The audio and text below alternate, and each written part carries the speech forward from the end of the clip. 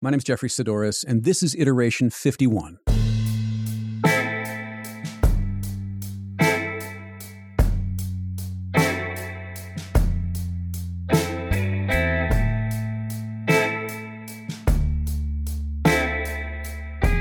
All right, let's talk about inspiration.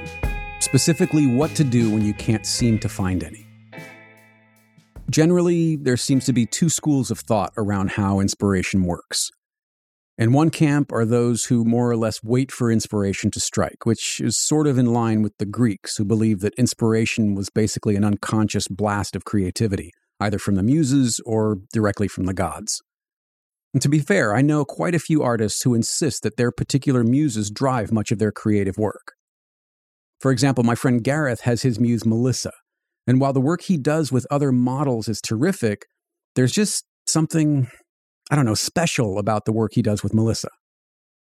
Muses in one form or another have inspired art and music, and film and poetry for thousands of years, so who am I to question their validity? In the other camp are those more in line with Chuck Close, who famously said, "Inspiration is for amateurs, the rest of us just show up and get to work." Now, I understand what Chuck is saying, and on some level I agree with him. The work isn't going to just make itself, and at some point you need to stop the navel-gazing, roll up your sleeves, and do something, whether or not you're comfortable calling it work, and really, regardless of whether it's even good. In her book Bird by Bird, Anne Lamott writes, quote, "Perfectionism is the voice of the oppressor, the enemy of the people. It will keep you cramped and insane your whole life, and it is the main obstacle between you and a shitty first draft. I think perfectionism is based on the obsessive belief that if you run carefully enough, hitting each stepping stone just right, you won't have to die. The truth is that you will die anyway, and that a lot of people who aren't even looking at their feet are going to do a whole lot better than you and have a lot more fun while they're doing it." End quote. Now, although this particular quote is really about writing, I think the sentiment holds true for a variety of creative endeavors. If you're a photographer, you've probably heard the Cartier-Bresson quote that goes, "Your first 10,000 photographs are your worst," which is basically saying the same thing, and that is just do the work. But often the need to know that our next creative something will be good before we begin is a stumbling block. And for many, myself included, it can keep us from even trying. But the idea that we can either receive inspiration from on high or will it into existence is a bit of a red herring. Close's approach seems to put the onus solely on the maker and dismisses any outside intervention, divine or otherwise. It seems far more likely that it's a bit of both. Picasso said inspiration exists, but it has to find you working, which seems to suggest that he had a foot in each camp. I've come to believe that inspiration needs our receptivity, our readiness. We have to show up before it can help get us where we want to go. So what do?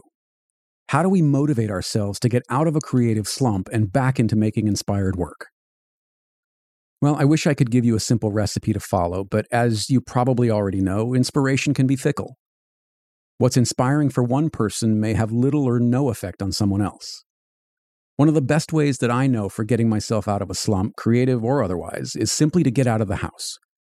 I shut down the computer, put down the phone, and just get outside. Adrian and I are incredibly lucky that our house backs up to a beautiful section of forest.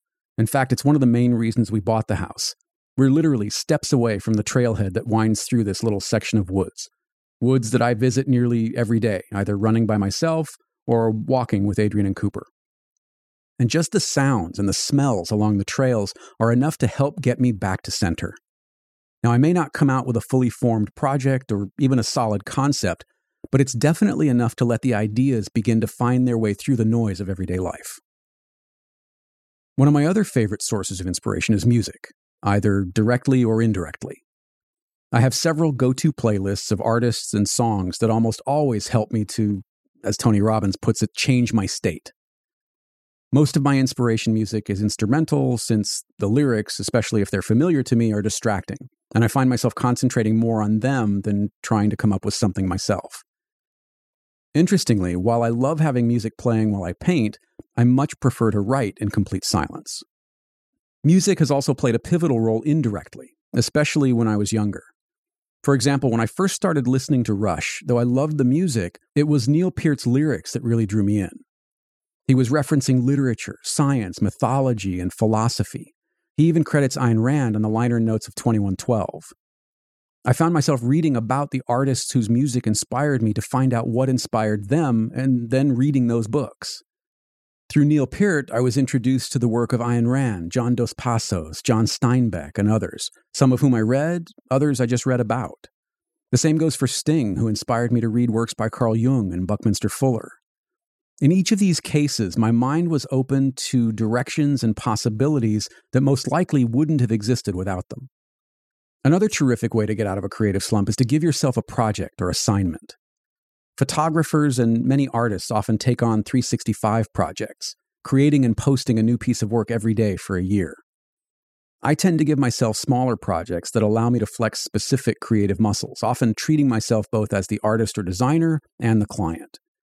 My book Photography by the Letter started out as a design assignment. Originally, it was going to be a free ebook with one term for every letter in a visual style inspired by vintage camera manuals like the one that came with my Nikon F2.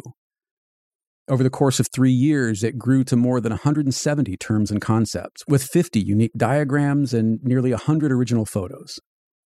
The book also grew from a simple glossary to include useful tips, answers to many common questions, exercises to encourage readers to practice what they learn, and interviews with top professional photographers to help get the creative juices flowing. One of the tangible and really unexpected things to come out of that project was rediscovering my love for graphic design and layout. In fact, I've recently given myself a similar assignment to redesign the covers of 3 of my favorite books. What I love about this type of assignment is that it ticks multiple boxes for me.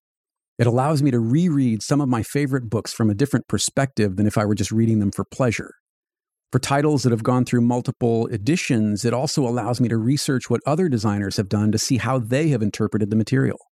And finally, it allows me to apply specific parameters or restrictions to the final product to stretch both my design and conceptual skills in different directions.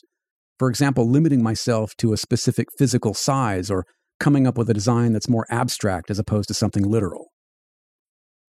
As I said at the top, there is no single panacea that's going to magically jumpstart your creativity or get you out of a seemingly never-ending rut and on your way to making something amazing. But there are definitely things that you can do right now to break the cycle and help inspiration find you. In the meantime, stop worrying about it and just go make something, even if it sucks. Remember, it's always better to be doing than just thinking about doing. In the show notes, you'll find links to a few things I thought you might find interesting, including a fascinating article on huckmagazine.com. It's the story of Adrian Street, an androgynous and incredibly flamboyant wrestler from the UK who inspired musicians like Mark Bolan, David Bowie, and Bob Dylan. They called him the godfather of glam. And also, an interesting article on the New York Times suggests that the music we loved as teenagers tends to be the music we still love as adults.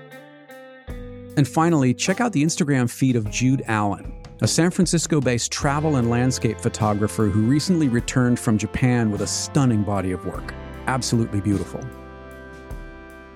Subscribe to get everything I produce, all of the iterations, every in-between, and every process driven, all in one feed.